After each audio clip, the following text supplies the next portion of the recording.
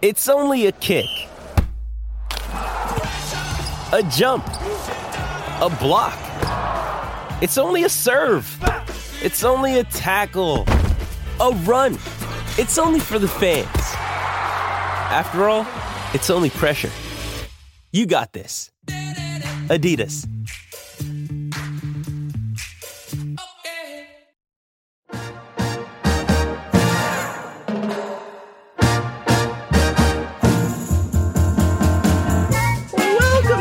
Who's on Worst on the D-Rays Bay Podcast Network, where we bring you discussions of some limited intelligence and some limited humor on the topic of the worst of baseball movies. As per usual, I am your host, Ashley McLennan. With me, as always, my co-host, Darby Robinson, and our intrepid producer, Brett Rutherford, who cuts in only to say hilarious things and then cuts back out immediately. But my entire goal in life is to make him laugh while he is muted. And if I achieve that at any point during a podcast, I have achieved greatness. We could add I imposed a ding counter for like Brett laughs, which also gives him more work to do, which is good. Yeah, absolutely. So as promised in our last podcast when we discussed Angels in the Outfield, we will not be ruining another childhood favorite this week. I'm sure there are still many left to ruin, but this week we will be talking about the third of the Kevin Costner baseball movie trifecta, For Love of the Game, directed, I did not realize, by Sam Raimi. What a baffling, I saw that, I was almost fell out of my chair. I never would have saw that coming. And after watching the movie, I never would have expected it. No, it doesn't feel like a Sam Raimi movie unless you kind of count that it's very New York focused, which is kind of entertaining for a movie about a Detroit pitcher.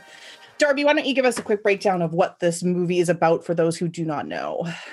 As always, we'll do the synopsis as written on Rotten Tomatoes. 40-year-old pitcher Billy Chappell, played by Kevin Costner, is practically a dinosaur by professional baseball standards, fast approaching the end of his career. But as Chappell stands on the mound pitching the game of his life, his thoughts don't turn to his prized history in sports, but rather return again and again to his tumultuous relationship with Jane Aubrey, played by Kelly Preston, a single mom who has stood at his side through the good and the bad and is now on the verge of leaving him. That is indeed a summary of this movie. Yeah. So I don't know what you guys, I kind of view this as being two very mediocre movies in one much worse than the other. It is a romantic drama, because I wouldn't even fathom to come close to calling this a romantic comedy. There is absolutely no humor in it whatsoever. It is a romantic drama in flashbacks for the most part, and a decent sports movie in the present tense. So what we're seeing basically is that Billy is playing a very late September game against the Yankees in New York. He's in very much the autumnal phase of his own career. The owner of the Tigers has come to him the morning of the game and said, hey, you know, this is the first most ridiculous thing. You may have heard rumors that this is happening, but I sold the team yesterday. Sold the team. Yeah. Not that that's something that would ever come as a surprise, because that's how selling baseball teams works, is that you definitely won't hear anything about that in the foreground. Sneaky. And it doesn't have to go through a vetting process, and it doesn't have to be approved. You know, I feel like that might have been one kind of shortcoming of many in this script, but that is definitely not how selling baseball teams works. And can I also say, like, he made it sound like the new ownership that was planning on trading Billy Chappell, that would have been like a deal breaker for him in making this decision to sell a baseball team. That if he'd have known that they were going to trade this aging, close to retirement pitcher, 40-year-old pitcher, that would have been, nope, not happening. He would have not sold the team. Not on my watch. That is wild. I will say, before we continue with kind of the summary, that was one of my favorite parts as a Tigers fan, because I not only am a Rays fan, obviously I'm a Tigers writer, I'm a big Tigers fan. I laughed out loud when the owner of the team said, I was going to leave the team to my kids, but they don't even like baseball. To which I said, you could not have a truer summary of how the Tigers currently operate. Because obviously Mike Ilitch, the loving heart of all things Tigers, passed away And he left the team to his son, Chris, who could not care a lick about that team, as far as I can tell. Don't sue me, Chris Ilitch. That's just me supposing things. But yeah, I thought that was a pretty good laugh. So Billy is basically kind of told that he'll be traded in the offseason to the Giants. I love that this really trade was already set up in September for an aging pitcher who has pretty much nothing left in the tank. Like, how bad are the Giants in this scenario? But it kind of coincides with this meeting he was supposed to have with Jane. And she, of the plainest of names, is also the most boring of characters. He meets up with her to park. She's like, surprise, I'm moving to London and I wanted to say goodbye. Peace out. You don't need me. You have baseball. Bye. And he's like, WTF, this is news to me. Something you maybe could have mentioned, I don't know, in any of our previous conversations, like when I was setting up a date that you stood me up for.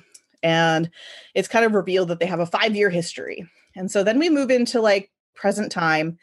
And Billy is with his battery mate, Gus, as played by John C. Reilly. Who's perfect for a catcher or potentially backup catcher. Kind of like an aging veteran. He's got that like, gosh, who am I thinking Stephen of? Vogt. Yeah, he was There's a Tigers backup pitcher for a while who was just, he's now a manager, and Gerald Laird.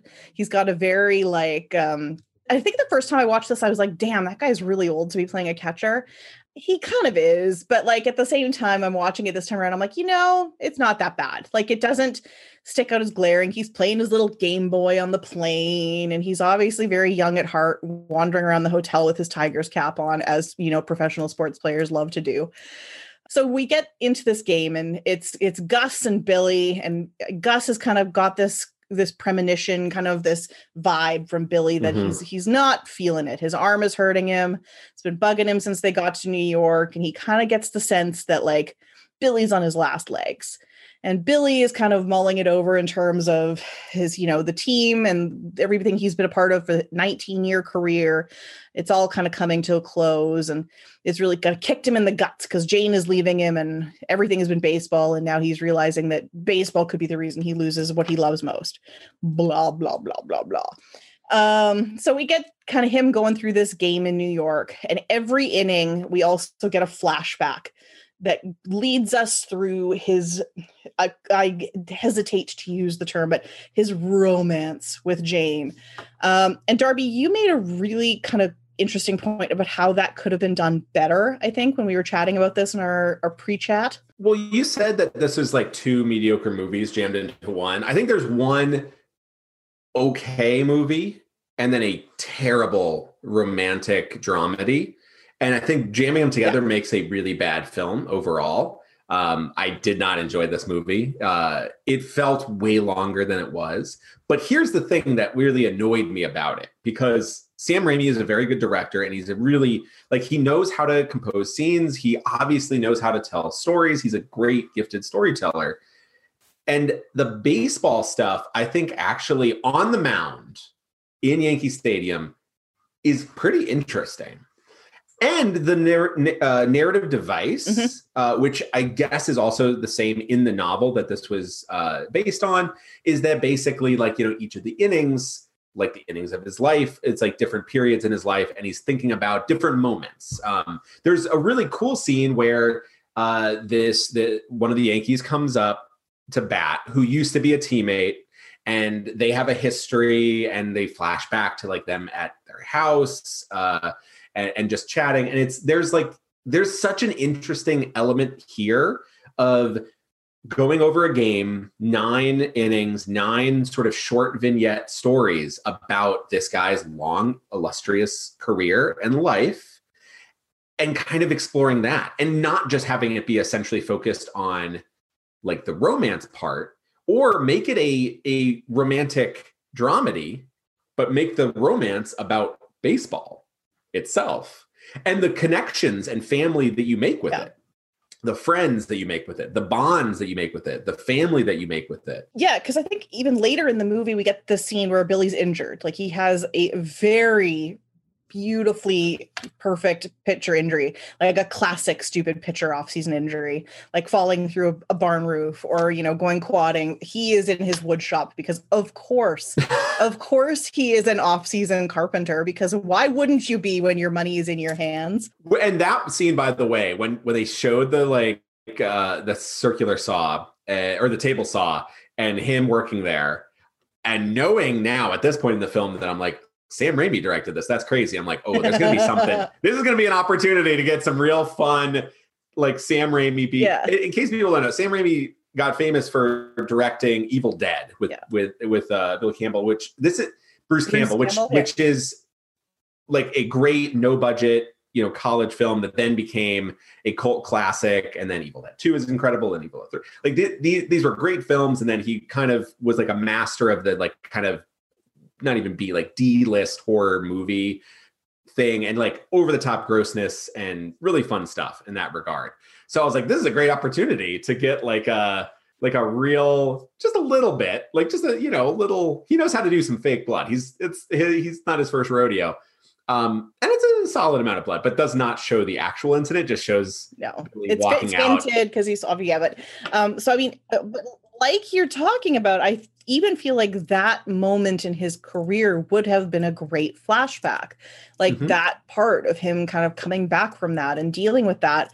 But because the framework of the flashbacks is all based in the romance aspect, instead of making Billy kind of look compassionate and like somebody you feel for in that moment as, oh, this could be it, this could be me losing everything, they turn him into this absolute monster, which I think is what we can discuss it later on as we kind of get into it. But like, he genuinely becomes like an insufferable bag of shit.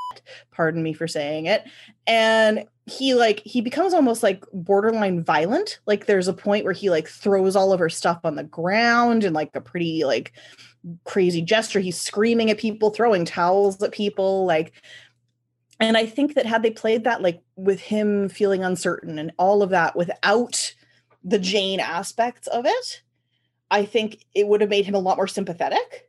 Mm-hmm. Whereas here, by the time that part of the movie was finished, I thought she was an idiot for ever considering seeing him again, like let alone the way that the finale operates. So this entire film, it is so much centered around the relationship between Billy and Jane.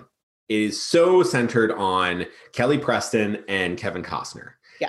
And it's so centered on that you desperately, desperately, desperately need to care about this relationship. And you do not. It is impossible to do. It is just impossible. Now, I will say this. We are going to kind of tear in a little bit to Kelly Preston. Rest in peace. R.I.P. Yeah. She is not cast well in this, right? Like she is miscast because this role is, we're going to talk about the writing later because I think it's also very poorly written as well. Oh, yeah. And like that character in particular, I think is really poorly written. That's the biggest flaw is this character is nothing to work with, but also as an actress, I don't think there's much there, but you could maybe, if you were a more charismatic actor, maybe you could at least make somebody care about this. And that's a big problem. Yeah. There's like zero chemistry between them two. Like negative chemistry. There's just like they are pushing apart. Like this is, I never bought it for a second. The meet cute of the film is weird, is super weird. Yeah. And it would never play now. Like the fact like you could never pull that meet cute off now because I'm sorry. So what happens is he's driving in his rental Porsche because of course he is. And he's pulling across this bridge and he sees this woman in her cute little 90s short skirt and she's kicking the shit out of a car. I'm so sorry, Brett. I've forgotten my internal filter. The beeps will be fast and furious for you, but I'll try to keep them to the first 20 minutes of the show. She's kicking the heck out of this car. And he's like, oh, isn't that adorable? This violent woman who can't, control an automobile. I should pull over and help her. And so the second he gets out of his car looking like an absolute D-bag right on his way from like a yacht regatta of some kind with his like pleated shorts and his windbreaker and his sunglasses. A meeting with PJ and Squee. Like, yeah, exactly. Little socks pulled up. And he's been golfing. We find that out prior to that, but he pulls over like he's going to be like the knight in shining armor, and she immediately, and this is the only thing that's realistic to today's audience, immediately is like, no. She's like, hands up. A fair reaction. Like, get away from me. I also don't know why she's kicking the car when she's already clearly called a tow truck, but like, yeah, far be it for me to I didn't even think about that. This script, about that. But it's fine. But yeah, she's just like outright like, no, I don't want your help. Get away from me. And I'm like, yes, that is the correct response when a man who looks like he has a private yacht that he could throw you overboard from pulls up next to you. You do not trust the man in the Porsche, and you certainly never trust a man in pleated shorts. just 2 strikes. 2 strikes. Just don't do it. It's not good. These are life lessons I pass on to the women. Yeah, that's the setup, right? Is that like already it's like, this is weird. He's acting like a jerk. She's rightfully like, no, thank you. Until the tow truck guy arrives and also is like kind of acting like a kind of little chauvinist jerk. Yeah. Until the guy recognizes that that's Billy Chapel. And also, this is a huge moment of script failure, too, because this guy who lives in New York, this guy is either, and he strikes me, I'm not going to lie to you, this guy strikes me as a lifelong Mets fan. Like, ooh, interesting. I feel like this guy is used to like abuse and real torture because he came out there and he's like, lady, if this car ain't broken, I'm breaking it. That man has a Mets vibe to me. But regardless of that, I feel that this guy's New York, would not be fawning over. And at this point, just for clarification, the Tigers were still in the AL East. So this is division rivals with the Yankees. I don't think he'd be like, Billy Chapel, you're the greatest pitcher in all known universe. Like, oh my God, I love you so much. I'm like, no. He would be like, hey, I'm going to go slash your tires if you just want to go talk to this lady a little bit longer. This would have been a good opportunity, again, if this was a comedy, which it is not. It is definitely not a comedy. This is the opportunity where the New York, like, tow truck driver is like kind of insults Billy Chapel, but then but that's how you reveal that he is a famous pitcher. Yeah, like the guy ribbing him a little, friendly ribbing. Yeah, like a good New York cheer of like, taking my lady on a date and you like pitched a no-hitter, like you struck out my guy and he was on his way to the batting title. Like, how dare you? But instead, I will say this is a very Kevin Costner sports movie thing, is that the Kevin Costner character is amazing. And everybody loves that Kevin Costner character. That's the problem there. Is that's a good opportunity to have a good-natured ribbing of Billy Chapel. Be like, remember when the Yanks hit 3 bombs off of you the last time? And it's the same in the hotel where he's running after Jane's character. The guy, like the bellhop, is like, go easy on our guys today, Billy. And I'm like, yeah, that's no. What Yankees ever like what Yankee fans ever like lacked confidence in like, oh no. As beautifully exhibited in the crowd noises at Yankee Stadium when you first see Billy get to the mound, because it is precisely, and I hope everybody is as intensely online as I am and knows exactly what GIF I'm talking about when I say Yankees fan GIF, because it's and you guys know, I know you know, and if not, just Google Yankees fan GIF and it'll be the first one. That man is probably in his 40s now, and I hope he never ever forgets that is his only moment of fame. He is the face of Yankees fandom. But yeah, they capture the crowd perfectly. This guy's yelling how much he sucks, and Billy gets on the mound. He's like, well, you sure know when you're in New York. And I'm like, yes, this is how Yankees fans should be treating you, because they don't like you. And that's it. They should have been throwing batteries at him from the outfield. I mean, if it was a real Yankees stadium, experience. I do actually like the way they treat his mound appearances. Totally. Like Darby was saying, the baseball part of this movie is a step up from mediocre. I think and we will talk at length about the writing of this movie, because holy. It all comes into the romantic part, and that's we'll focus on that. But like I think we should do the baseball first because it's good. It's solid. The writer of this movie, I think, actually does like baseball. Mm-hmm. I don't know her personally, and this is the only sports movie she's ever written. And I emphasize her pronouns here. She, only because of something we'll talk about later with Jane specifically. But she's very clearly, if not a sports fan, somebody who has lovingly researched and really glommed on to baseball, because the baseball scenes in this movie are accurate. They feel real. They got Vin effing Scully to do the like broadcast booth thing on this, acting as if he, is a Yankees broadcaster.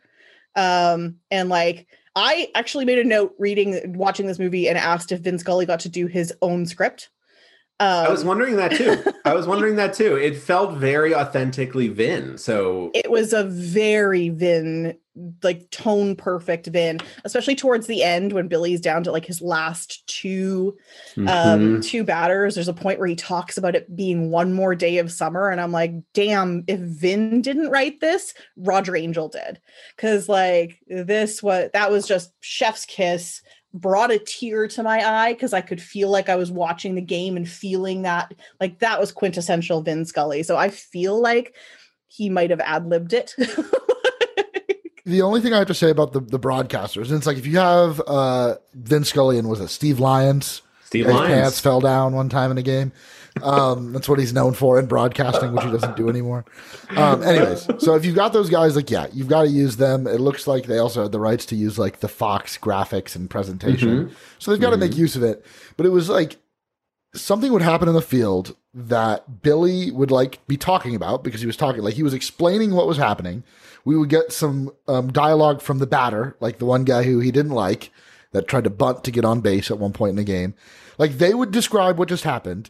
And then Vin Scully would then re-describe it. So now we've seen it. It's been described by the characters. And then Vin Scully one more time lays it on you for a third time. I think the perfect example of that is when like Vin Scully's talking about how, so spoiler alert, the entire conceit of the game part of this is that Kevin Costner's character throws a perfect game. Like, so the entire game is him kind of throwing this game, but because he's so in his head about the relationship, he's throwing a perfect game and doesn't even realize it until like the 7th inning. In spite of the fact that every single person on his like bench is sitting 300 feet away from him, as one does in a perfecto, but he doesn't seem aware of it because he's so in his own little mind bubble.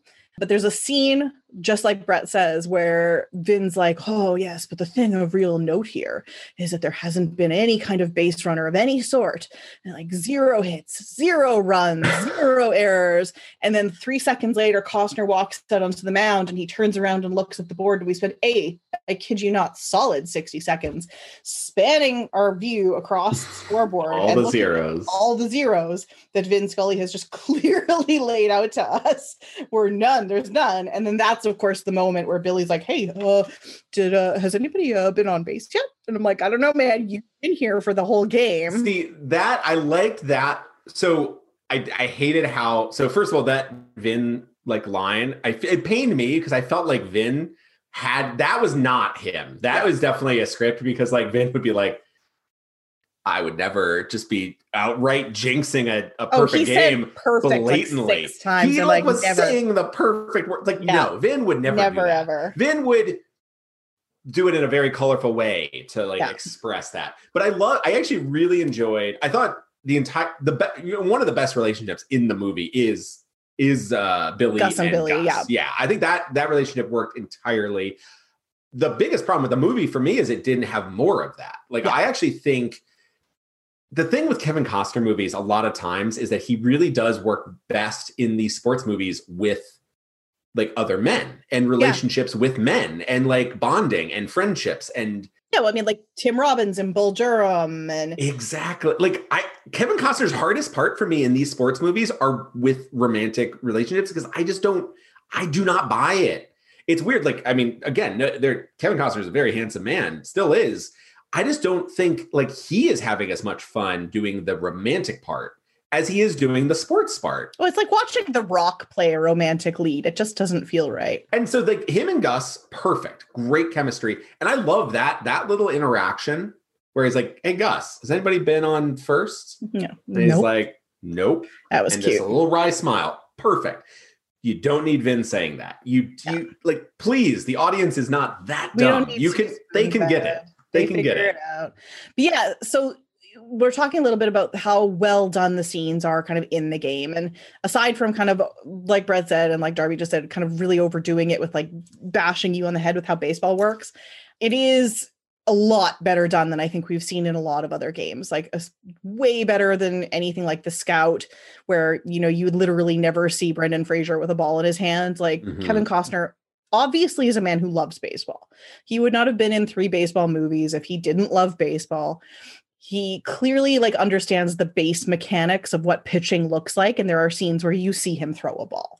And I think that's, I mean, obviously he's not doing the pitching, but like you see the aspect and the physicality of all of that. And you see the wear and tear on his face. You see it all.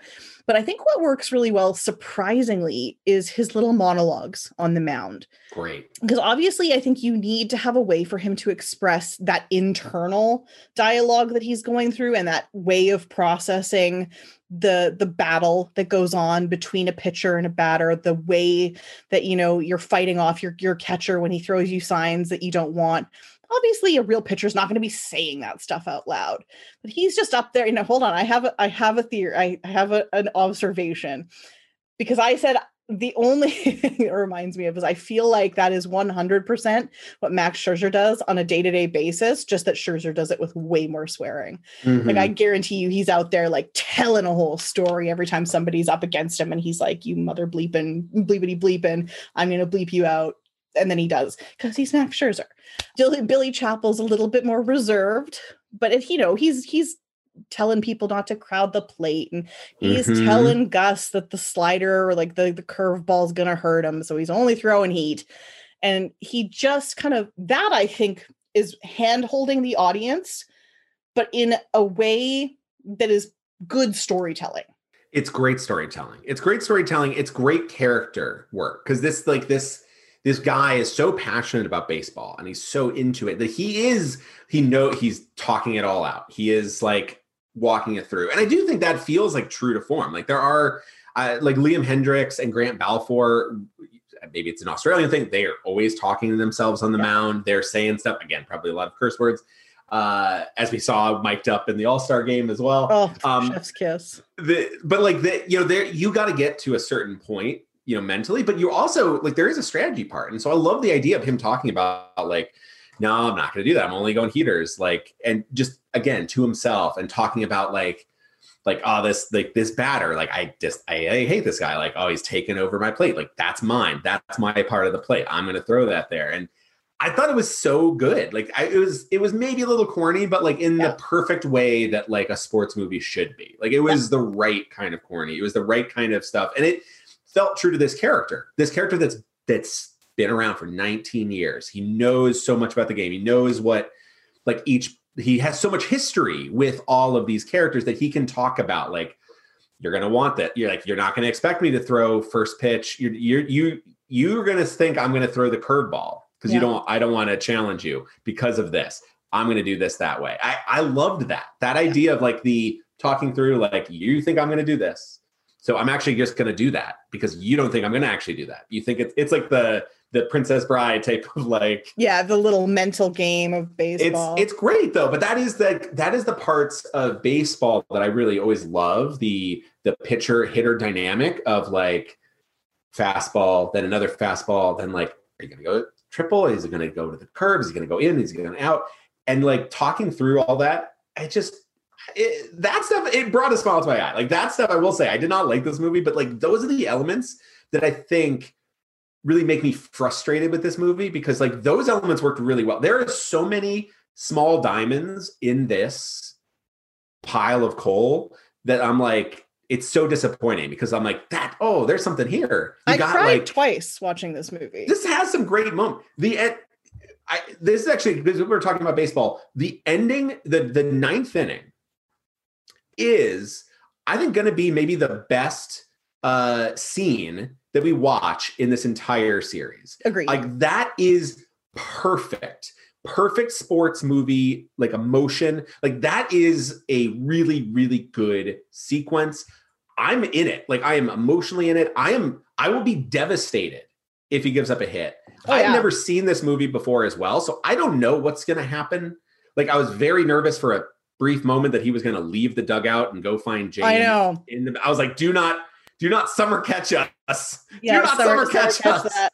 But he doesn't. So he stays in the gate, which is great. I was like, that would be really annoying. And I would hate this movie forever. But like that ninth inning where it's just going through the people that he goes and it weaves all of the narrative of the baseball stuff together. So we should actually go through that. Cause I think that's I also thought that last out real quick before we break everything down, I was nervous with that last batter because this moment was foreshadowed. Yeah. This kid's probably not going to play today. He was getting called up. The whole movie is about Billy retiring. And it's like, is he going to give up the hit on his last batter that he'll ever face? Before. So he's never seen before. And it's the son of somebody who was on his team. He used to play with, yeah. I'm like, he's going to give up the hit here. And so it wasn't like a given to me. That it would be the only place that it would be allowable because it would be like the opening of a new chapter for the kid and the closing of Billy's. Right. But at the same time, I think that in a movie that is ostensibly about romance, to take the romance out of that moment, because I think there were two love stories distinctively in this movie. One, poorly done. A good one. A good one and a bad one. Poorly done was between Billy and Jane, but I think the more important one was between him and baseball. And it is really about him finishing that one romantic chapter and then opening another one, because it's been baseball that's kind of kept him from being able to commit completely. He even has that little speech at the end where he says that basically, where he's like, give your all to everything if you want to be good at it. And the only thing I never gave my all to was you. Blah. I write romance novels and I hated that. Just to be clear. So, but let's talk about the game. There were two really good moments. We talked about like where at the end, obviously I did tear up when he like got there and everybody was emptying the dugout and, Gus was about ready to like carry him off to the moon and all that. But I think before that, there was a really good moment that made me very happy and brought a little glimmer to my eye. And that was number 24, whose number stuck out because obviously it's Miguel Cabrera's number now. The left fielder making the big catch to rob a home run, because one of the flashback moments that wasn't about Jane was kind of Gus and Billy chuckling about the time that Hart, that was the character's name, really, really gafed a catch in Fenway. He Jose Canseco'd it. Yeah, it bounced off his head and then somebody caught it on the bounce. And Billy kind of like showed his old schoolism where he's just like, you can let them make you the joke, or you can go out there and hold your head high and don't let them make you a joke. And that's kind of showed who his character was to his fellow people, his fellow players. And so, of course, the perfect conclusion to that very micro story is that Hart caught this. And so I think what we were seeing in those little moments of his team kind of rallying for him as he lost strength was the conclusion to the way that he helped all of them along the way kind of find their path in baseball. It's not a poorly constructed narrative. I'll give it that. Like, it's obvious and there's nothing like subtle about any part of it. But the way she's written the story is that you do get these periods at the end of sentences that make sense and kind of give you a sense of closure to that baseball chapter of Billy's life. And that works so much better than the main plot of the movie, which takes up so much of the oxygen. And that's what makes it really frustrating, because you get that resolution, that full closure, that character growth for Hart, the outfielder, who makes a huge dynamic catch to preserve the perfect game. So now he is not just remembered as a joke for that one like error. He now has like a moment, a highlight for him. Great. There's getting out his old friend. There's getting out the rival Tuttle, who tries to bunt on him Tries to pull that, crowds the plate. The best part about Tuttle was his attitude to the ump. Like, I feel like you have to watch baseball to get that part right. Like, where he's like, it was a little inside, wasn't it? Well, it was outside. And he's like really like calling the balls and strikes a little off, and I think that umpire wanted to slug him one.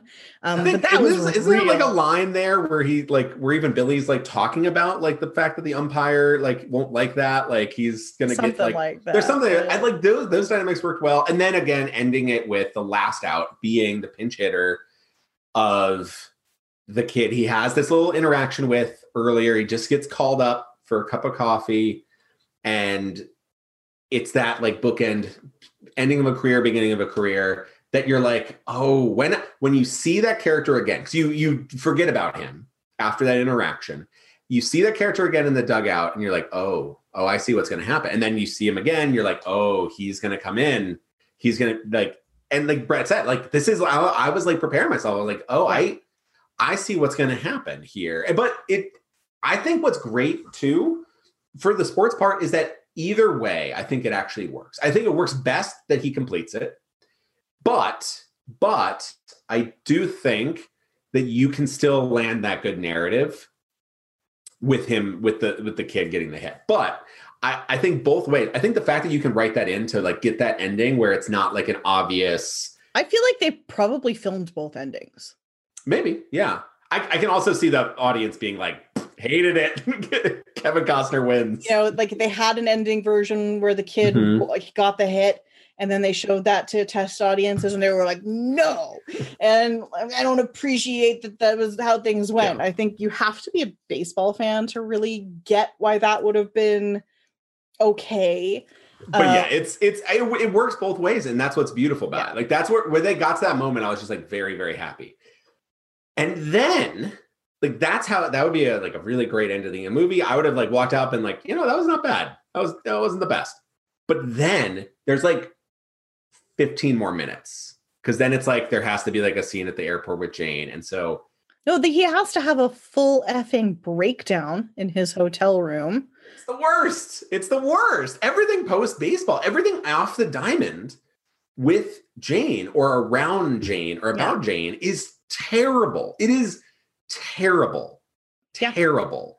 So before we jump on the hating Jane train, let's take a really quick break, steel ourselves, gather our rage into one nice tidy little Jane sucks, and then come back and talk about one of the worst written female characters in a sports movie ever. Mother's Day is around the corner. Find the perfect gift for the mom in your life with a stunning piece of jewelry from Blue Nile. From timeless pearls to dazzling gemstones, Blue Nile has something she'll adore. Need it fast? Most items can ship overnight. Plus, enjoy guaranteed free shipping and returns. Don't miss our special Mother's Day deals. Save big on the season's most beautiful trends. For a limited time, get up to 50% off by going to BlueNile.com. That's BlueNile.com. So over our little break while you were listening to whatever commercial that was, we had a little chat about Ted Lasso, because that's what people do in the world. And even though Brett and I haven't seen it, so Darby really just told us how great it was. But the point being is that Ted Lasso is a wonderfully written show. It is hilarious and funny and has characters you care about. And to lead us back into the discussion about For Love of the Game, it is the opposite. It is the opposite of that. This is and I hesitate to say that it is a terribly written movie, because we just talked about how good the baseball stuff is and about how well. Darby, can you look up the writer's name for me? Yes, I have it right here. It's like Dana something, I think. Dana Stevens. Dana Stevens wrote this. All by herself. Props, Dana. She's the only credited writer that I could see on this, but it's adapted from a Michael. It's a book by Michael Shara. So I don't know how much, especially of the dialogue, was lifted directly from that book. I have not and will never read it. No offense, Michael. I'm sorry, but I did not like this movie enough for it to inspire me to move the opposite direction. But for a competently written sports movie, the romance half of this, which I would argue probably timeline-wise takes up 2/3 of this movie, because it is a 2-hour and 13-minute movie, which nothing that is a romance dash something film should ever aspire to be. Thank you. Tight 90. But wow, there are a lot of things to talk about with the writing of that part of it, and specifically the character of Jane. So we talked a little bit about the meet cute, which was awkward and really frustrating. But Jane, I feel like this is something the youths of today, if we have any youths listening to our podcast, I don't know what our demographic is. Hello, demographic. I think it's roughly 40% all of the writers at D-Rays Bay. So Brian. Hello, masthead. Bless. I hope you take to heart my warning about men in pleated pants. I say this like truly though, like out of all the shows we do, like not in terms of like listenership, but like I think the people that listen to this show like love it more than any of the other shows that we do. It's got a real cult following. Any of my Twitter followers, I know I have quite a few Twitter followers that listen to these episodes religiously, and bless your hearts for listening to us blather on about things at length. I will say Jane is, as we talk about demographics, she is a pick-me. That is the phrase that we use these days. Which means she has real pick-me energy. And if you are unfamiliar with that phrase, you will perhaps be familiar with the concept of I'm not like other girls kind of girl, which is the previous generation's iteration of this. She is insufferable. When she I think she starts out, we're trying to like her, right? Billy invites her to attend a game. She feels awkward being put in the wives section, which is not a real thing. It is the friends and family section. She would not just be restricted to hanging out with the wives. They do have an entire area. I have gotten but at an away game? I would. I've gotten I think it's a mix, honestly. I feel like I've gotten to sit in the friends and family section at Dodger Stadium. Oh, okay. And it's big. Like it's a fairly large area. And you're not like crammed right in. Like, it's a designated zone. So I feel like you would not just be 2 rows of wives giving you the dirty stink eye. Also don't understand that. Like the implication there from the way that they kind of looked at her and giggled is that Billy brings in a new girl every week. That was really the way that read.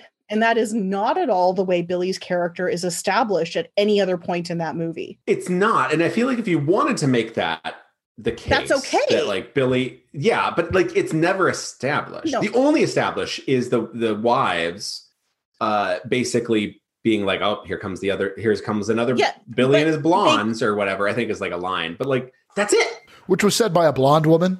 Yeah. And that's it.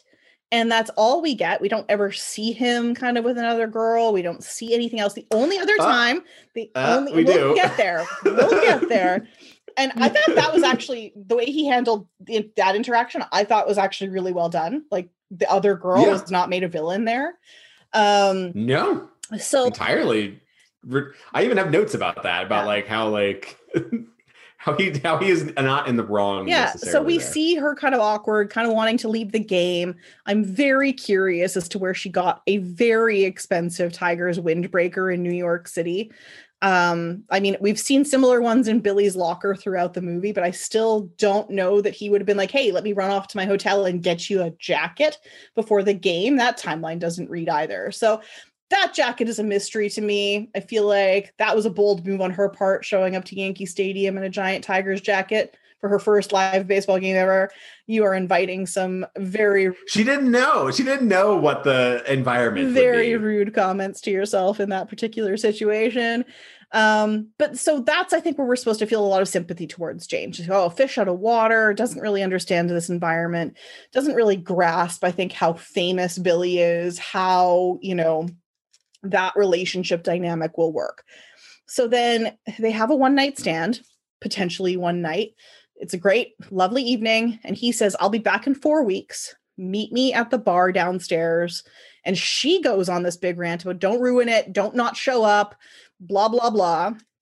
And then she stands him up, but then shows up at the very end of the window as he's leaving and goes on the most bizarre thing about how she's not like how he thinks she is, and she's really boring and not exciting. She's like the cosmetics like writer for Elle magazine or Allure or something, which is not a boring job. That's kind of cool.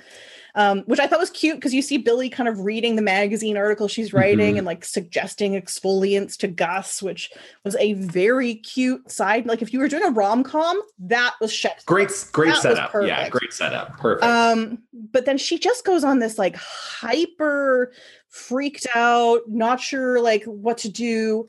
And so he walks her home.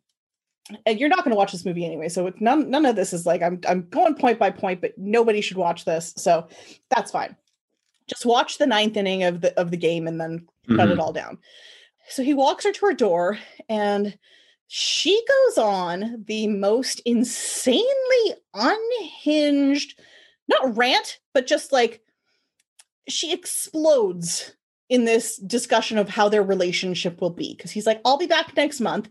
And setting up rules. She's just like, okay, great. So now we don't have to care about what anybody does. Well, you're on the road. You do your thing. I'll do my thing here. Nothing will matter. No judgment. I don't want to know about it. You don't need to know about what goes on in my life. And I'm honestly kind of surprised that Billy was like, A+ great. Because everything leading up to that moment made it feel like he was very into her and just her. And like, but he's like, that sounds awesome. Okay, cool.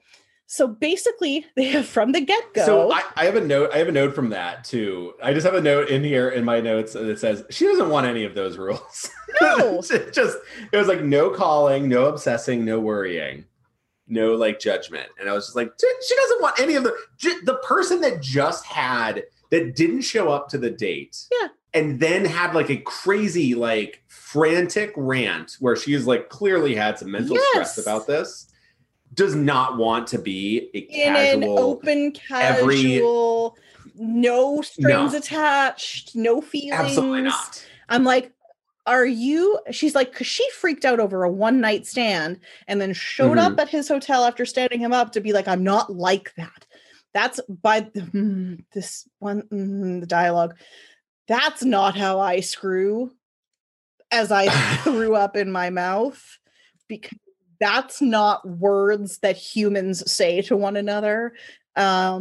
It's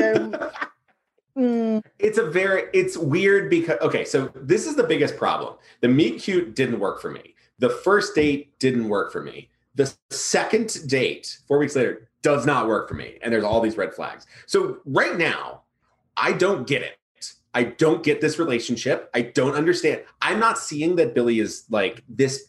I do not see this character as like somebody that Billy, who apparently is like a, confirmed bachelor rich, type, handsome, famous. Is like, I don't want any of it. But also he doesn't even say that. So that's the biggest problem for me. Yeah. Is that if he is into these rules, and like the whole idea would be that like, for some reason, Jane, this character, is making him like question like whether he wants to keep doing this life that he's doing, right? That's the normal narrative of this, is that like suddenly I like this woman so much that I'm going to like, I kind of am feeling like I don't want to just keep dating her. Like, and that's the thing. That's like the normal, like you grew up, you're not like a kid playing baseball anymore and just like string of one-night stands in different towns. You're like, I'm a grown up. I really do want to find somebody that can build a connection and grow in life. Great. That is a very mature thing. But that's not what Billy, like he agrees with the rules. Yeah, he's like, but A+. I don't get it. I just don't get it. Like I have not seen enough that suggests that this woman is worth it. And Billy have any kind of like connection or chemistry to be like, yes, No, this is literally their second time spending any time together. And she's stood him up. And she spent most of it yelling and crazy. And went off the rocker. Like, waving red flags in his face. So then we get like a little montage of how great their time together is. It seems like it's been going on through the off season. And then we get spring training. And inexplicably, they've put Lakeland, Florida near a beach. Right on the coast. Beautiful coastlines of Lakeland, Florida. Now, I grant you, only one of us in this channel lives in Florida. But I have driven the width of Florida there and back in a day to go see a baseball game. I have lived in Riverview. I've been through Lakeland many times. And I stopped in Lakeland during my road trip once. Did you hit up the beach? I did. The coastal town? Lakeland coast. It's like it's in the name. It's in the name as well, by the way. It's not Ocean Coast. It's not Oceanland. No. So it's not Gulf of Mexico land. Sunny, beachy Lakeland. And he decides that he wants to invite her to hang out at his cabana in beachy Lakeland. And for spring training. If you were playing for the Phillies, who are in Clearwater, yeah, like even Dunedin with the Blue Jays, like there are so many places that there's this beachy vibe. Not Lakeland, Florida. Lakeland. Why don't you go to Google Maps for all of our non-Florida listeners and just drop a pin anywhere in just type in Lakeland, Florida, and then just drop a pin, street view, and then spin it around. Is possibly closer to a beach than Winnipeg is, but I don't know. Possibly. Actually, don't know that that's possibly, true. I can maybe. drive to a really big lake very quick. Anyway, I digress a lot on this podcast. You're all used to it. My point being is that Billy invites Jane to come hang out at spring training, and she's like, "No, I think we should stick to the rules." One of the rules she definitely doesn't want. She was very much adamant. Definitely doesn't want. I think we should stick to the rules. Gets mad at him for inviting her to Lakeland, and they end up. He just hangs up on her because she's being absolutely ridiculous. I am saying that as somebody witnessing this relation. She's being ridiculous, and so he's kind of miffed at the way things turn around. And his masseuse comes over, and she's a hot lady, and she's giving him a massage and. Clearly that massage ended in a happy ending, and it goes right to it. I was like, wait, is this happen? Because is that what they're telling us? The next scene we get is Jane showing up at his door, having not told him she is coming, having been very prepared in that all she brought was a toothbrush and a bathing suit she bought at the airport, which I will earmark for you guys right now because I'm going to bring something up in a minute that we haven't discussed yet that really puts that lack of preparation and concern and any kind of awareness and planning into real perspective. But anyway, the hot masseuse comes down the stairs. She's like, "Billy, can I borrow your hair, whatever, the hair blow dryer?" Wow, I'm a terrible woman. Blow dryer. Your hair. Yeah, blow dryer. Air conditioner. Yeah. Wow. Okay, your blow dryer. And she's in her underwear and a crop top. And then Jane's obviously furious because the rules that she established have been followed to the T. I get the idea of being upset. Yes. But also he didn't. What the hell? Technically, how can you be mad? You made the rules. She storms off. These are your rules. Her car, and he follows her, and she's like, "Yeah, you made the rules," and she's like, "Obviously, I was lying," and I'm like, "Yes, that's sensible. That's how." That is by the way, that is a not healthy relationship thing, especially early in a relationship. So much not healthy about this relationship. Set up a trap, basically. Let's make some boundaries for our long distance relationship, and then I will tell you 6 months from now I lied about those, and now I'm furious with you for following them. But that is the point I made this note, wherein after she said, "I am lying," obviously, because that's what I did, I said, "God, this script is unbearable. This was definitely a woman written by a man." At which point I looked it up and realized, holy shit, this was written by a woman. And I'm still not over it because this is the perfect example, except for talking about how perky her boobs are at some point. This could not be a better example of a woman being written by a man. I was shocked. I was legitimately so. I usually I will watch these with my wife Lucy and our friend Erin, and so we get a nice banter going during these movies, which is great because I just steal all of their best lines and make everybody think I'm funny. So basic, but we all were in agreement. It wasn't we should look this up to see if this is a man. It was it's 100% a man. This is the most male centric, just complete afterthought female lead character to be what do we need? I don't know. She's attractive and she doesn't know baseball, obviously. And then she wants things, but then she doesn't want things, like women do, wishy-washy. And I was like, this is so ridiculous. Like, this character is and she's like, oh, what does she do for a job? I don't know, makeup. She writes about makeup or female stuff. It's like this is a like lazy attempt at a 2-dimensional paper flat female character. I have seen leads in Hallmark movies that have more depth than Jane. And I don't even mean that dismissively to Hallmark movies, because I love them, but like, they are not the most well-rounded characters. And pretty simple, like directives. The women they get in, get out. Stumble into their childhood hometowns and get back into relationships with their high school boyfriends have more depth than Jane does. More 100%. Motivation, more character development. So when we were all flabbergasted, to say the least, that we were discovered, oh no, this is a woman wrote this. Single. It was not like, oh, maybe she didn't get enough in there. Like, this 100%. This is by her the way, script. The woman who wrote this was brought in to do a rewrite on a James Bond script at one point to help flesh out the female characters. That is not something I absolutely looked this up. She was the last woman to do that until No Time to Die, because Phoebe Waller-Bridge came in and did like a quiet rewrite of that one, which I still haven't seen. A much better one. But man, if we want to talk about people writing women well, Phoebe Waller-Bridge is considerably better at that than the writer of this movie. It's incredible that this character, because the entire movie, like, it doesn't get better. Like, she is a really poorly written character. And I think, again, like, no offense to Kelly Preston, because I honestly do think, like, this is one of those things where the character is really bad. I hate this character. I don't know if Kelly Preston's very good actor in this either. I think she's miscast, but also I don't know what you can do with this. Like, if you could maybe give it to like a Sharon Stone, who like has like infinite levels of charisma, maybe she can like just get something out of this, but like, it's really tough. Like, what's on the page, this is tough. This is really tough. Let's go there. Okay, so how do we add depth to a character who is made entirely out of one sheet of paper? Add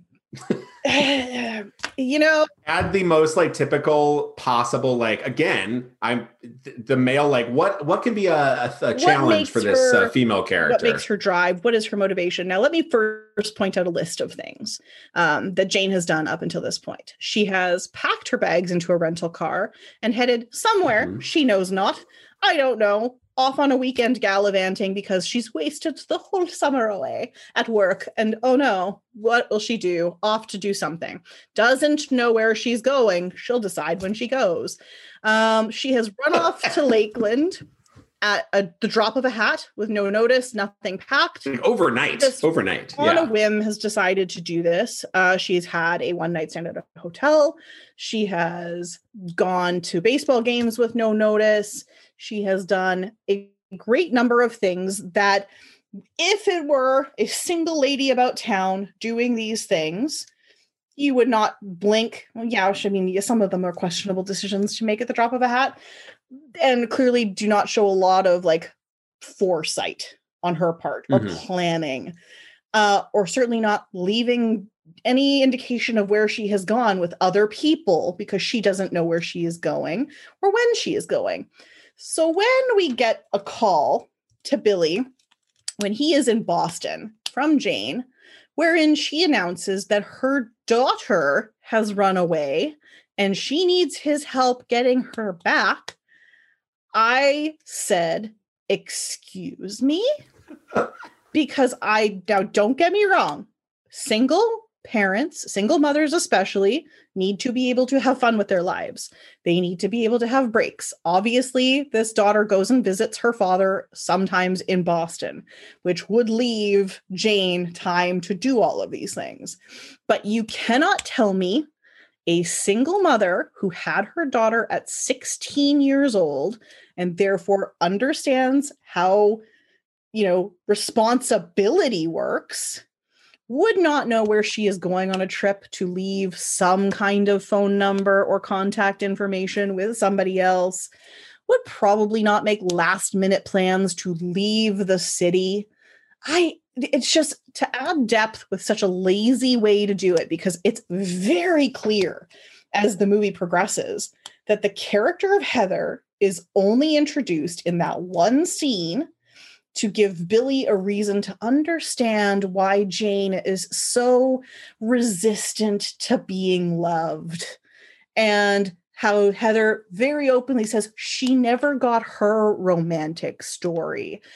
And to give her, you know, a little gravitas as a human, because an adult woman cannot have gravitas as a single person unless she has offspring that she gave birth to as a teen. It is the laziest form of character development, because it's very obvious. I'm sorry, I'm on a rant now. It's very obvious that it wasn't a factor in any of the other scenes that were written at the beginning of the movie. Like, it's not, oh, there's hints of it. Oh, I have to be home at a certain time. I'm really sorry. Or, you know what? I can't make it this time, but maybe next time. Or she sneaks away in the middle of the night and he wants to know why. And any plot threads that would have led to this, it's just infinitely lazy. An absolute waste of Jenna Malone, who even as a child was a very talented actress. Oh, phenomenal. Yeah, phenomenal. They don't really establish how old she is. Like, there's a scene where they're getting on the team airplane and the guys are guessing, which is okay, by the way, that scene. Creepy? What the hell happened there? Because I wrote that down. Billy rescues Jenna Malone from the house, and they're on the plane, and everybody holds up, the players in the back of the plane are holding up numbers. I'm guessing they were guessing her age, because it was like 15, 16, 11. 17. I don't know what was going on there, but it really creeped me out. And I don't know if that, because there was something weird. I did not like it. Because there's no way they would have gone on the bus to the location to pick her up without somebody explaining why they were doing it.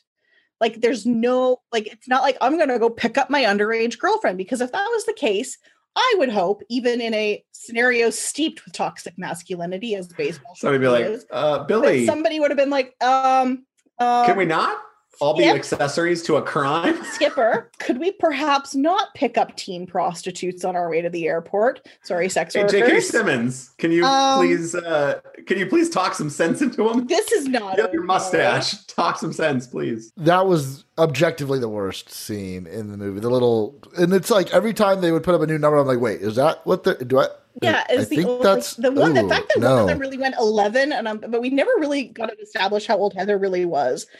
I didn't like it. It was really unsettling. Like, was it supposed to be funny? Like, it was supposed to be funny. This movie really wanted to be a rom-com. But like, what's the joke that they don't like that she's? The joke is pedophilia. Joke?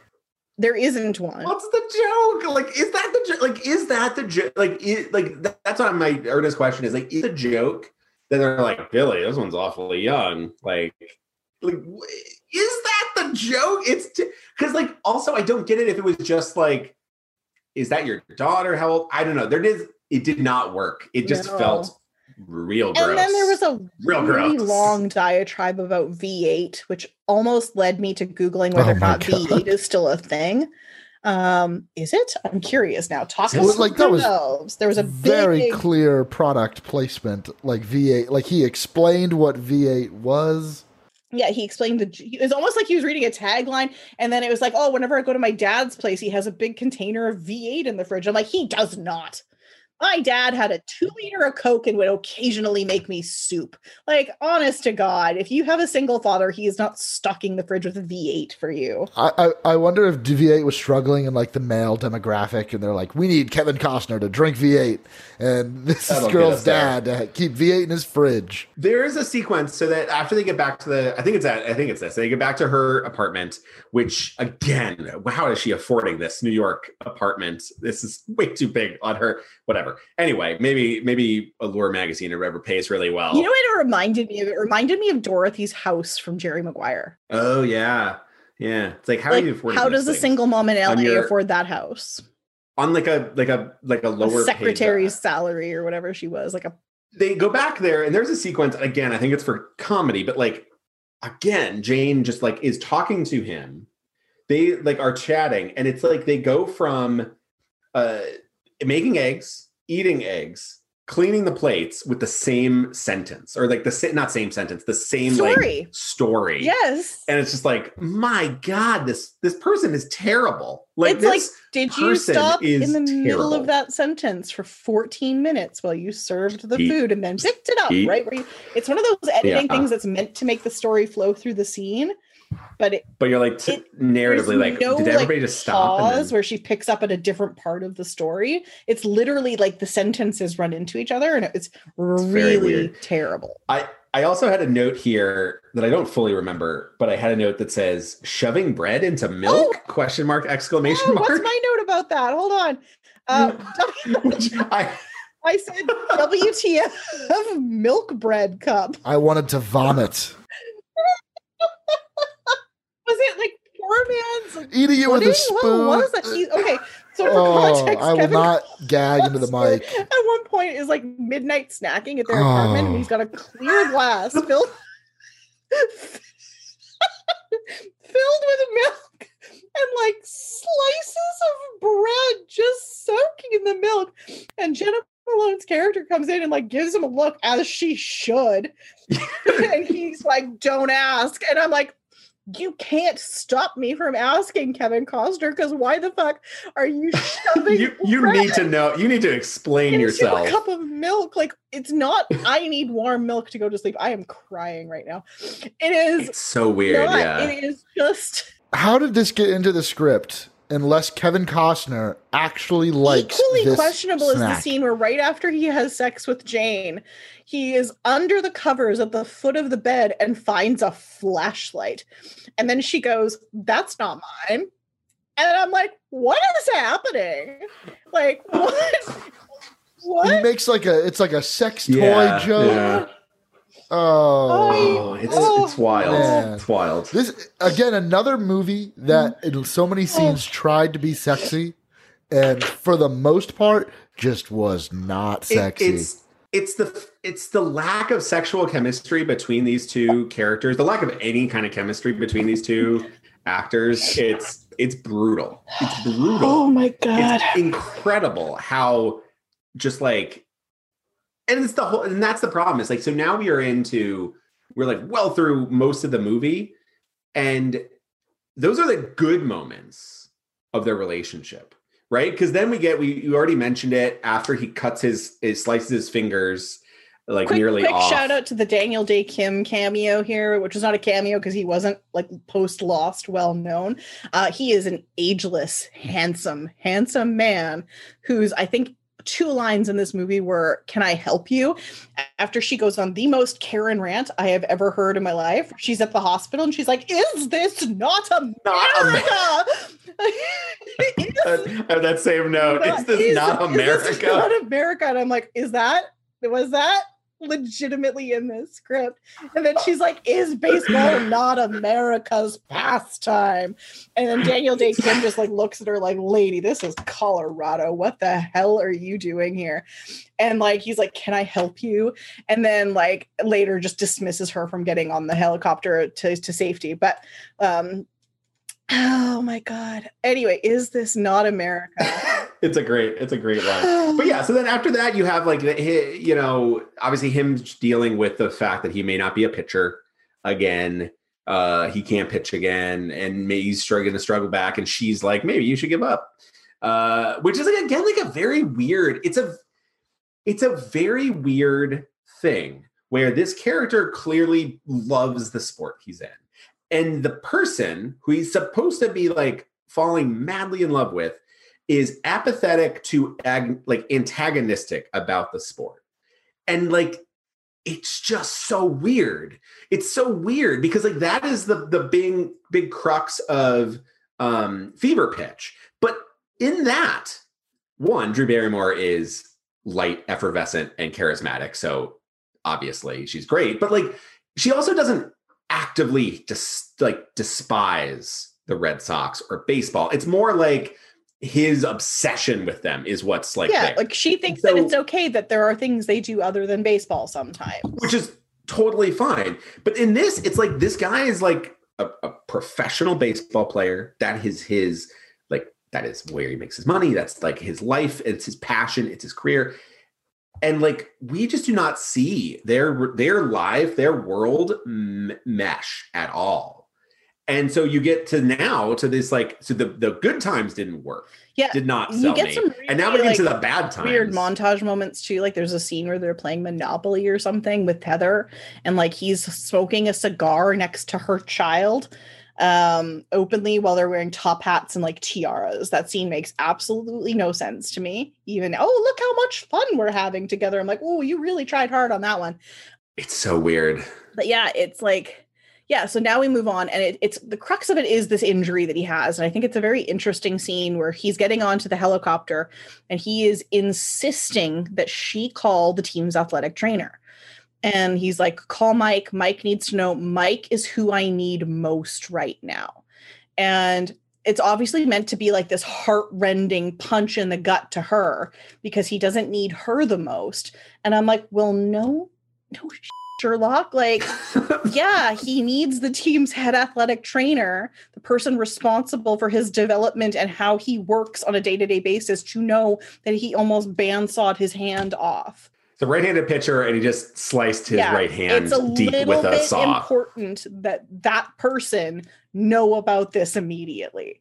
Like, she's crestfallen. He doesn't want me on the helicopter, and he wants the guy with the team to know, and he's the most important. And I'm like, yes, that is absolutely the case. The team that is paying this man after 19 years, probably something close to $20 million a season, it does need to be aware so that they can plan for this thing. And correct me if I'm wrong here. Like, in this movie, what's really weird is that I do not see her sacrificing much. No. Like, that's a big issue, is like there's a very problematic dynamic where like the right relationship, how he wins, is to give up who he is to become what she wants instead. So it's like he needs to go to the cabin in Colorado and play Monopoly with the family. He needs to give up baseball. He needs to stop, traveling. He needs to stop going to Lakeland, Florida for spring training. Like, he needs to stop making her travel to him. She's a writer. She can probably do remote work, maybe not back in the 90s, but whatever. Like, it's a weird thing where it's like, why is he giving up so much for her? Why is she not willing to sacrifice much for him? And why is the film trying to tell us that like he is wrong? Yeah.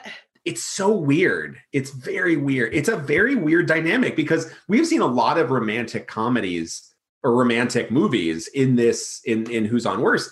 And like none have had this level of like oil and water. Like, this doesn't fit at all. And like, that's including Amy Adams and Justin Timberlake, which didn't work at all. But like that one at least was like, well, they both like baseball. They both, could talk about old stuff. Yeah, they could compare stats from 1977, and that one at least made sense. Like, they were like, oh, we were not going to give up who we are if we did get together. Like, this doesn't make any sense. It's so weird. No, you don't really understand why they're together at all. Like, I don't even know that they like each other. Like, I don't know, because what does he do that she can relate to and like? And he, at least, like, yeah, you see her go to games and she's obviously starting to develop a relationship with the other wives because there's a scene where they're dancing and cheering. He obviously goes out of his way to like pick up all of her work and read it. Like, you see him reading her magazine, right. Putting himself up to, I think, a little bit of good-natured ribbing in the clubhouse to be reading Elle magazine when he's working out. And she doesn't even feel that after months of a relationship together, she can share with him that she has a kid. Like, she's the one who like openly lying through most of the beginning of this relationship. She lies about the rules. She lies about why she's hesitant to get into a relationship. She lies about having a kid. Like, Jane is absolutely the problem here. And yet we get this scene after he's kind of had this outrage turn where he doesn't think his hand is going to heal. Mike has kind of implied that he thinks that, if you get back to pitching instead of when, and that sets him off. And he like throws a towel at Mike. He's furious at Mike. Mike is the head athletic trainer. And then goes back to their little cabana in Lakeland by the beach. and loses his mind on her, at which point she's like, we all have things that we have to overcome. And he's like, oh, I want to make lemons out of lemonade. And then she gets on a plane and heads home, and he does not talk to her for 5 months. And at this point, I said, Billy is a monster because he's an absolute ass to her. It's like a weird 180 too. And this is out of nowhere, not foreshadowed in his character at all. Up to this point, he has been nurturing, he has been caring, he has been open to having a relationship with her daughter. He has shown that he is committed to her, even when he has like this one little moment where he has sex with somebody else. He does it literally because she's just like, follow the rules. And he's like, cool, I will. Here's this opportunity. I'm not going to say no. And so he has at every turn been the perfect guy. Her kid loves him. He's gone out of his way literally to save her kid in a really awkward situation. And then suddenly, flip of the switch, it's this moment where he is just an absolute nightmare. And so after 5 months, he's like, oh, damn, that was actually a pretty good lady. Maybe I should go try to fix that. And to do this, he shows up at a gallery, having asked her office where she is in her spare time, which is messed up, and demands to talk to her when she's there with other people. She is a little bit naturally kind of emotional at this guy from 5 months in the past that she loved showing up out of the blue to be like, hey, what's up? And she's there on a date. And Billy is like upset. He's like, you're on a date? You're seeing someone? And he's like, why couldn't you just lay that all out at the beginning? And she's like, my dude, you haven't talked to me in 5 months. You stormed in here. The first thing I did when I saw you is walk away to cry. So sorry. I didn't, spill all of the details of my personal life to you in the first 3 seconds you were in this room. But you're an absolute nightmare person, and I don't want to see you anymore. And again, completely out of his character. Like, he's just an absolute jerk. Like, he's rude. It's because the script needs it. Like, that's the problem, is that it's like they need to be madly in love at this point. It's like, should we show that? Should we like build it through narrative or visual, like series of images strung together and edited or montage? Like, no. Just, it'll happen. Yeah, tell, don't show. It's just, they now have to be against each other. Yeah. And it's just like, but let's have a quick scene. What is, like, it's just for the convenience. Yeah. It's entirely convenient to the plot. Where her new boyfriend talks about baseball for a little bit. He doesn't seem like quite the jerk, but that scene was unbearable. Yeah, no, he seemed fine. He seemed totally fine. Like a normal guy. I kind of liked him. The only reason that scene happened, and I made a note at the beginning of the movie that the entire arc of the romantic plot of this movie could have been resolved and made irrelevant by these two just talking to each other. Because it's literally like he's bent into this tailspin because she's running off to London for her dream job. And she's leaving. Oh, sorry, I got a plane to catch a 6. Peace out. And she would have told him sooner, but she decided not to show up to their date the night before for reasons. And then sit in his hotel lobby for 2 hours, but not tell him she's there for reasons. And then tell him she's there and then leave and wander off to Central Park for reasons. And then tell him she's leaving. Bye, gotta go. So this could have all been resolved. And he probably could have made advanced decisions on his own retirement before even learning the team was being sold. At age 40, if he found out that this woman he loves is moving away. They could have discussed it. He could have been like, yeah, you know what? I've been absent and, kind of a terrible boyfriend, but I'm 40 and feeling the pain of this pitching thing. Why don't I finish out this season and meet you in London? Movie is already over. Like, tidily wrapped Super up. normal. But because the last time he saw her, he was a tool, they haven't spoken. So couldn't get over that, couldn't deal with it. She couldn't have possibly told him on the phone the day before when they made dinner plans. Because communication is hard. It's just super bad. It's such like the movie requires you to care about these two's relationship. And I don't like it. They're not good together. I am bored by their relationship. They have no chemistry.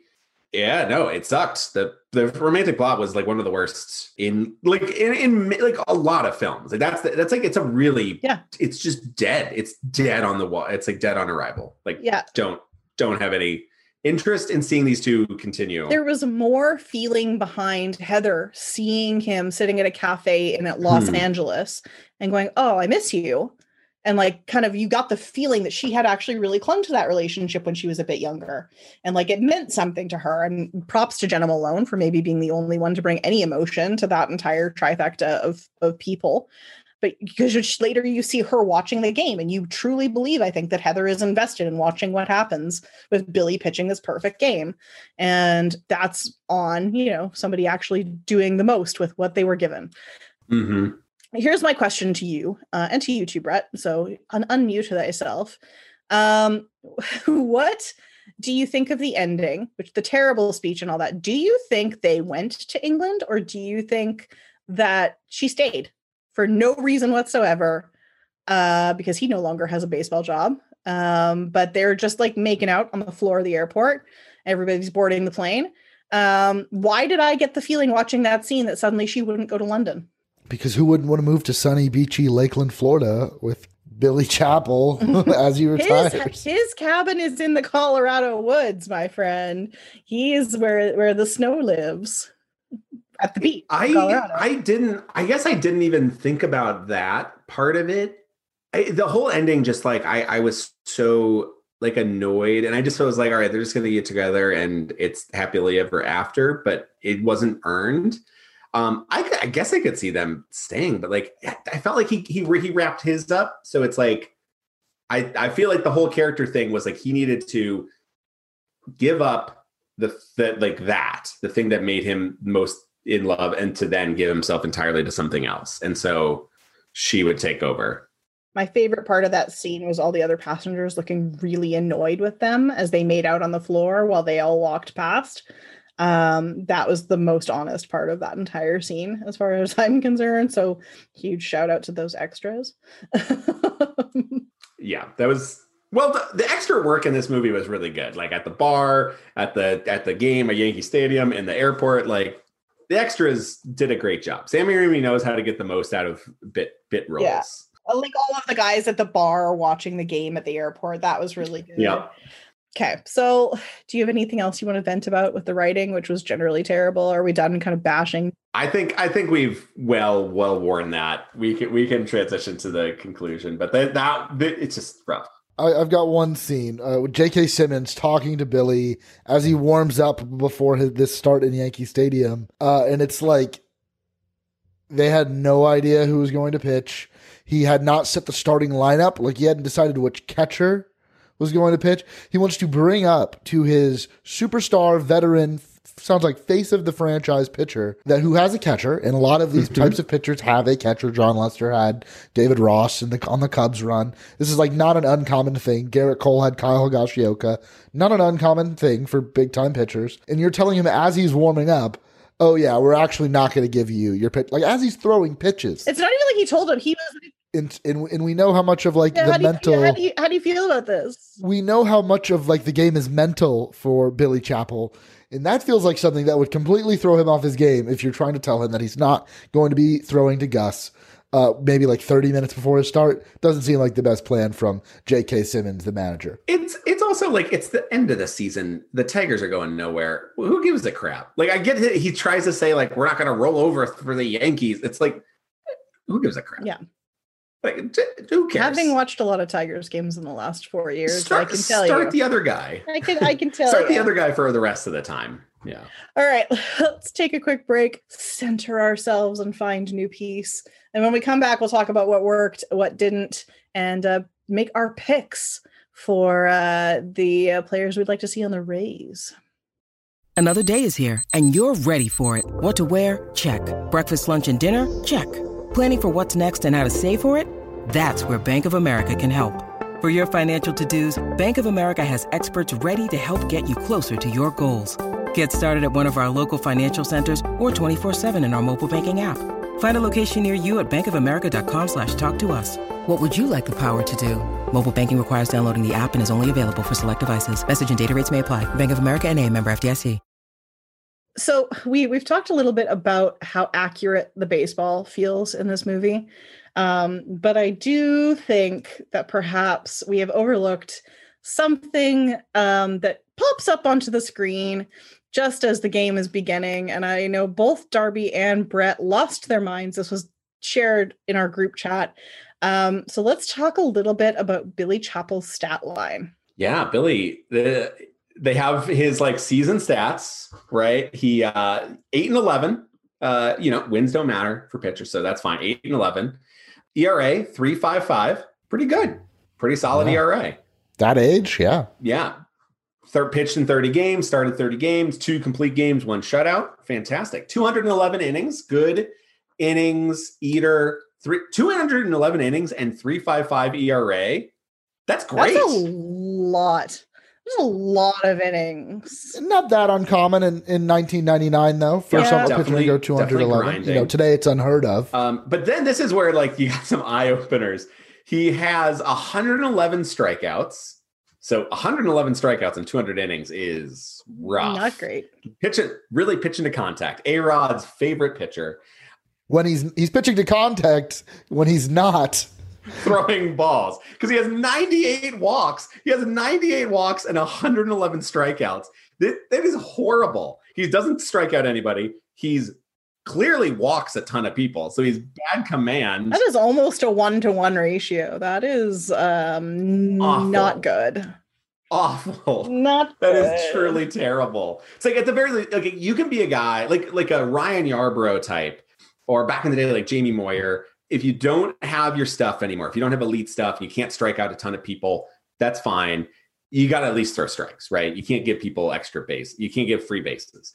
So the fact that he is not striking out people, but also giving up walks is incredible. Now, he has gotten lucky this season at 3.55 ERA, but oh boy, that is some very fortunate luck on Billy's season. That's a time to hang it up. And if the Giants would be silly enough to trade for him, then Godspeed to them. Good job, Tigers. I would love to see like his Sierra or his FIP. I think would be pretty interesting. I mean, he must be getting every double play. He's walking guy like a 3.55 ERA over that many innings. I think we downplayed that a little bit. That's incredible. Like that is. It's an amazing season. That's sort of run prevention. But how? 98 walks? None of those guys are scoring. What is going on? By the way, 100 walks in 200 innings is not good. Yeah. And the fact that it's coupled with no strikeouts but maybe, is we really saw bad. It on display. Even Billy Chappell himself making some amazing defensive plays in this perfect game. Maybe the Detroit Tigers were just rolling out this incredible defensive alignment. We know they have a glove-first catcher in Gus, whatever his last name was, who can't hit. Yep. None of these guys can hit. True. They only scored 1 run against the Yankees in this game. But they play incredible defense. And it was Gus. The team ERA is through the roof, and all their pitchers stink. Not through the roof. Not through the roof. The opposite of through the roof. It is low. Through the floor. It is in the basement. Oh my God. Yeah, that was beautiful, special, a true gift, I think, to baseball fans to be able to look at that and go, oh, maybe it really is time this guy retires. It was definitely the time. It was definitely like, I was like, eesh. I think it also kind of demonstrates, like, if you're actually looking at it, how remarkable it is that he actually got away with a perfect game for a man that walks that many batters in a season. You would never have expected this. Yeah, like I think he got most of his strikeouts for the season in that game. I think that's maybe my favorite thing for this movie too, because that's also my favorite thing in any sports movie is when they show like a stat line, because I'm always like, all right, let's see how you did here, and because you get to make this up. It's completely your imagination. Well, but like, there's a scene too where he's at dinner with Jane, and he's just like, "Oh yeah," but she's like, "Oh yeah, I guess sometimes you lose," and he's like, "Yeah, 147 times," and she's like, "You count them?" And I liked his response to that. He's like, "Yeah, it's baseball. We count everything, and I mean everything." And I'm like, "Yeah, okay, I got you. That's good." That was a great line. So speaking of things that are good, let's get into I think what we liked about the movie, because there are some things. I think we've kind of bashed into the ground the things we didn't like, so I'm not going to focus on that too much. Obviously, the writing, Jane, there were some problems. My choice, I had 3 characters in this movie that I thought were flawless, perfection. Every minute that they were on the screen was the greatest minute of my life. Number 1, the cabbie who is taking Jane to the airport, and she tells him, "Hey, can you turn this off?" as he's listening to the game on the radio, and he pauses for the perfect heartbeat of a second, and then goes, "No." Yeah, that was my other audible laugh from the movie. just deadpan. I'm 99% sure that guy also played the reoccurring cabbie character in How I Met Your Mother, but I would have to double check. But I'm going to look that up when you guys are sharing. Perfection, just no. And I'm like, yep, that's a New York cabbie. Bless his heart. Because he's just like, I'm not turning this game off for anybody. My second favorite character, perfect character in this movie was Vin Scully, who I will go to the grave saying wrote his own lines, except for the ones that were terrible. But that last sequence where he was talking about Billy Chapel, raising the sun on one more day of summer. Oh, that was Vin Scully. Perfect, beautiful. I loved every second of it. And the third perfect character in this movie was J.K. Simmons playing a baseball manager, because every second the screen was zoomed in on his face, or he's like chewing his gum really intensely and his eyes are darting around. His mustache is wiggling furiously. I'm like, that is a baseball manager. That is a baseball manager to his core. I could see this man standing in a dugout anywhere in baseball without question. I think J.K. Simmons actually is a huge Tigers fan in real life, if I am not mistaken. I would have to double check on that, but I'm pretty sure he's a Detroit native and is a Tigers fan, and I'm not making that up. I know Jeff Daniels is, but I think J.K. Simmons is too. I'm like 99.9% sure of that. So that must have been like a dream for him. Like he was probably like living large, being a Tigers manager, trying to like channel his inner Sparky and like really bring that to the screen. And I think he did just a tremendous job. And so there's a great scene right towards the end of Billy's game. I think he's got like, only a couple innings left. And he's really like, he's gassed. You can see his arm hurts. It's kind of winding down. Manager wants to know if it's time to take him out of the game. So he goes out to see him on the mound. And he's like, what do you want me to do, Billy? And Billy's like, I want you to smile and nod and pat me on the rear and head back to the dugout. And so there's like this moment between them all. And then he kind of like gruffly starts to walk away. And my absolute favorite moment in this entire movie is where Billy casually goes, where's my pat?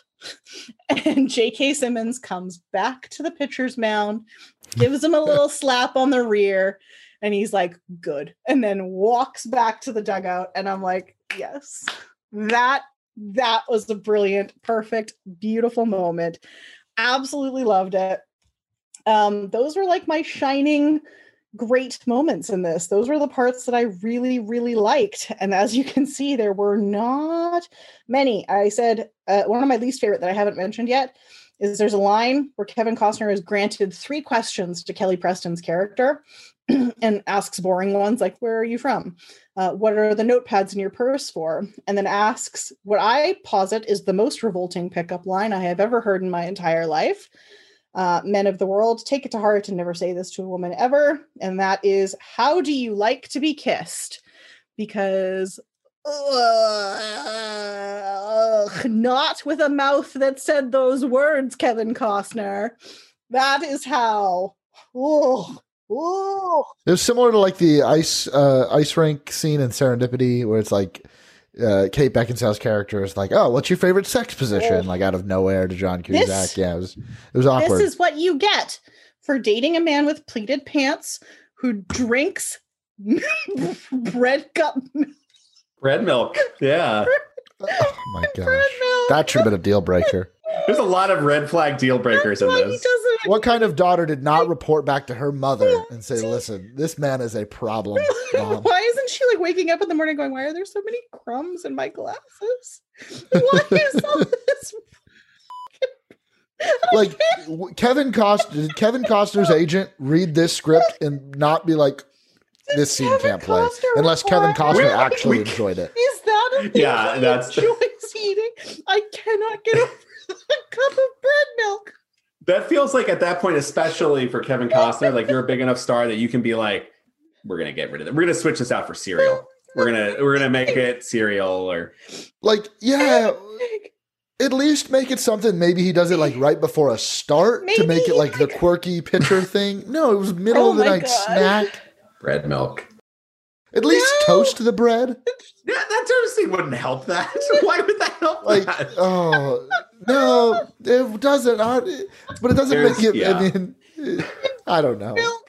I'm trying to make excuses for this stupid scene that added nothing to the movie. There's so here's the thing with the bread milk. This is going to be a small aside because I've already covered what I loved, which was the baseball parts of it in that ninth inning, and what I hated, which was everything with the romantic relationship. But bread milk actually does get another little special mention because I worked at a park, and we basically did a living history thing where you basically, dress up in characters from the past and pretend to be those characters. And for the wrap party, there is a thing where they reference something called a roly-poly, which is as described by the character. This is like back in the 1800s, of like fresh biscuit dough with fresh picked blueberries rolled together, served with a heavy cream, right? Sounds delicious, actually. Sounds basically like a blueberry scone with whipped cream. Beautiful. So the very first year of this event, or the very first year I was at this park for this event, I'm like excited because everyone's like, "Oh, we were actually going to serve roly-polies afterwards to the cast, like at the end." I'm like, "Oh, that sounds awesome. I love this." What they ended up serving to everybody was a Solo cup with a slice of bread, like a wheat bread, in the Solo cup, filled with half and half, and then with some blueberries tossed in there. Oh no! And a spoon. And so when I saw in this movie Billy eating milk and bread or dunking it, I had some very, very bad flashbacks, and it unsettled me to the core because I was like, you know what, I'll give it a shot. And let me tell you, if it sounded disgusting, it is. Trust that instinct. It was terrible. Don't ever do it. Don't ever make something like that. It's awful. Oh God, that sounds revolting. Oh my God. Brett, any opinions on anything you actually liked about this movie? I loved Billy Chapel and Gus Sinski's pitcher-catcher relationship. I thought Gus Sinski, we could have used more of him in this movie and less of Jane Aubrey. I enjoyed the bromance with that, those battery mates, and would have liked to explore that a little bit further, their relationship as teammates, because that was fun. And I thought all of Billy's relationship with his teammates, both current and former, was great. But a lot of those flashbacks were cut short, and instead were replaced with more scenes between Billy and Jane, which were less enjoyable. That was my take on the movie. The baseball, I actually really, really liked it. And this movie might have done baseball better in terms of like the game and the dugout and locker room stuff, better than any other movie we've seen. So everything else ruined it though for me. I also really liked it's an underuse of his talents, and it's a very small scene. But I did actually think also you have Brian Cox as the owner, Gary Wheeler, and his scene with Kevin Costner is also really good. I mean, because again, you got Brian Cox, like he's phenomenal, and he did great in his scene. He crushed the one scene he was in. He seemed like a very sweet owner and like the type of guy you'd really want to work for. And he does seem like the kind of guy who actually cared, I think, what happened to his players, and that Mike Ilitch mold. He was very, so it kind of was a suitable pick to have him as like a Tigers owner, because it was very much in the bent, I think, of the real owner that the Tigers had at that point as well. So I think this is, it understood the assignment, so to speak, in that sense. But everything else kind of fell apart.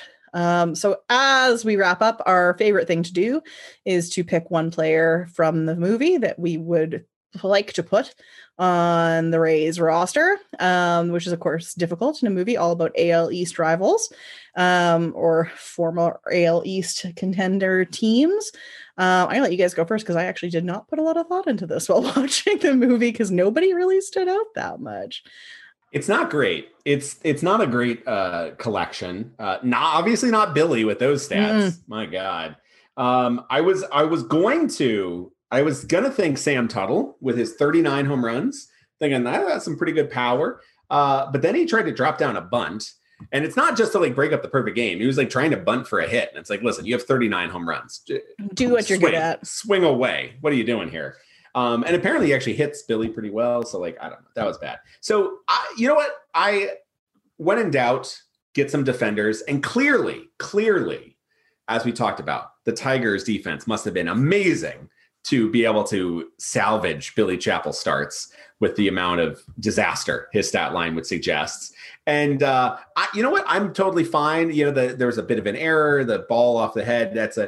You know what? He took it in good nature and he still kept playing hard and he made the great catch in that game. So give me Mickey Hart. Love it. Let's get him into the outfield. Hart's a solid choice. Brett, what you got? I've taken several catchers, I think, throughout the show, and I'm going to go with Gus Cinski again. I'm a sucker for a glove first catcher. I don't care if you can hit a lick.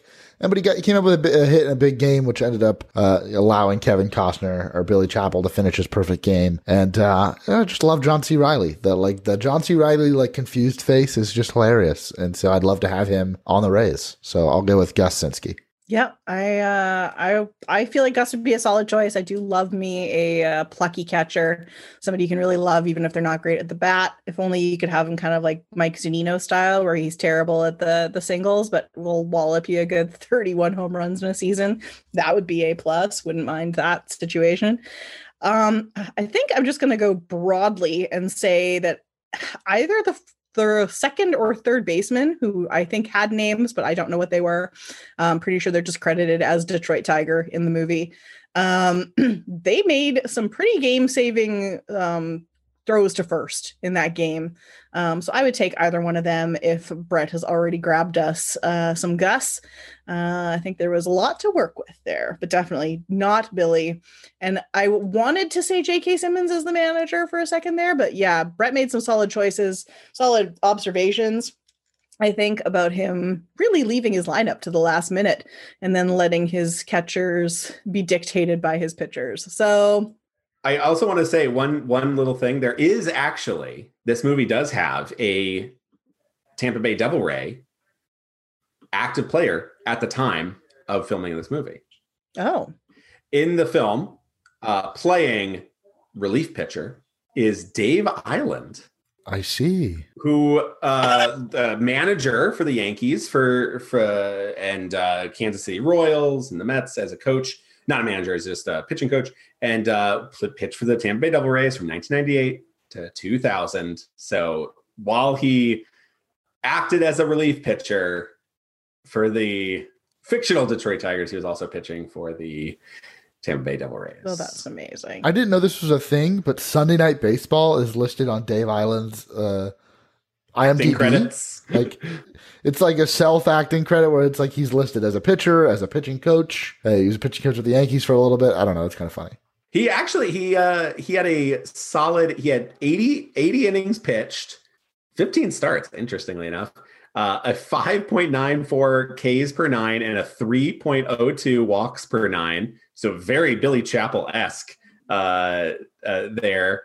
And a 5.60 ERA, but with the 4.23 FIP and a worth 1.4 wins above replacement. Not bad, Dave Island. And real quick, I found something similar, a similar pitcher to Billy Chapel from the 1999 season. This movie came out in 1999. A veteran in his age 40 season, Oral Hershiser, in 1999, through 179 innings over 32 starts. He had a 4.58 ERA, so not nearly as good as Billy's 3.55, but still 4.58. I don't know where that was compared to league average in 1999, but he had 89 strikeouts over 179 innings and 77 walks.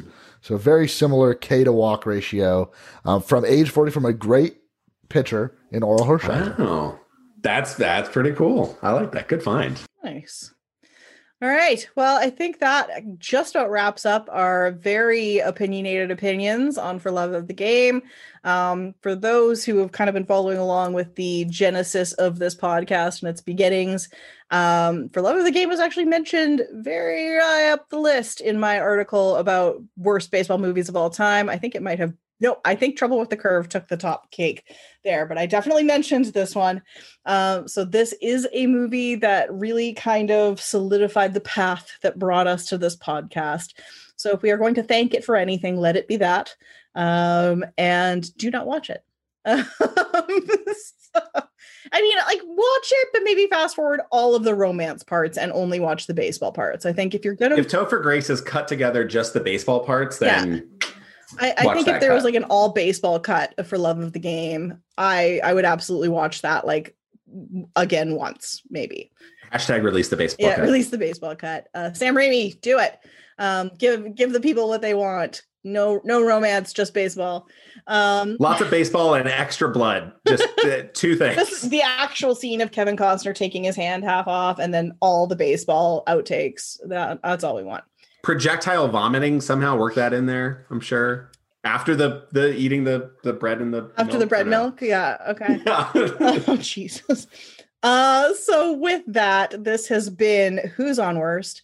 I've been Ashley, joined by Darby and Brett. I have no idea what we're watching next. If we're feeling brave, we will perhaps shoot that to the masses on the internet, and I'm sure you will suggest something absolutely atrocious for us to view, which is what we like. So until next time, have a great day. Bye.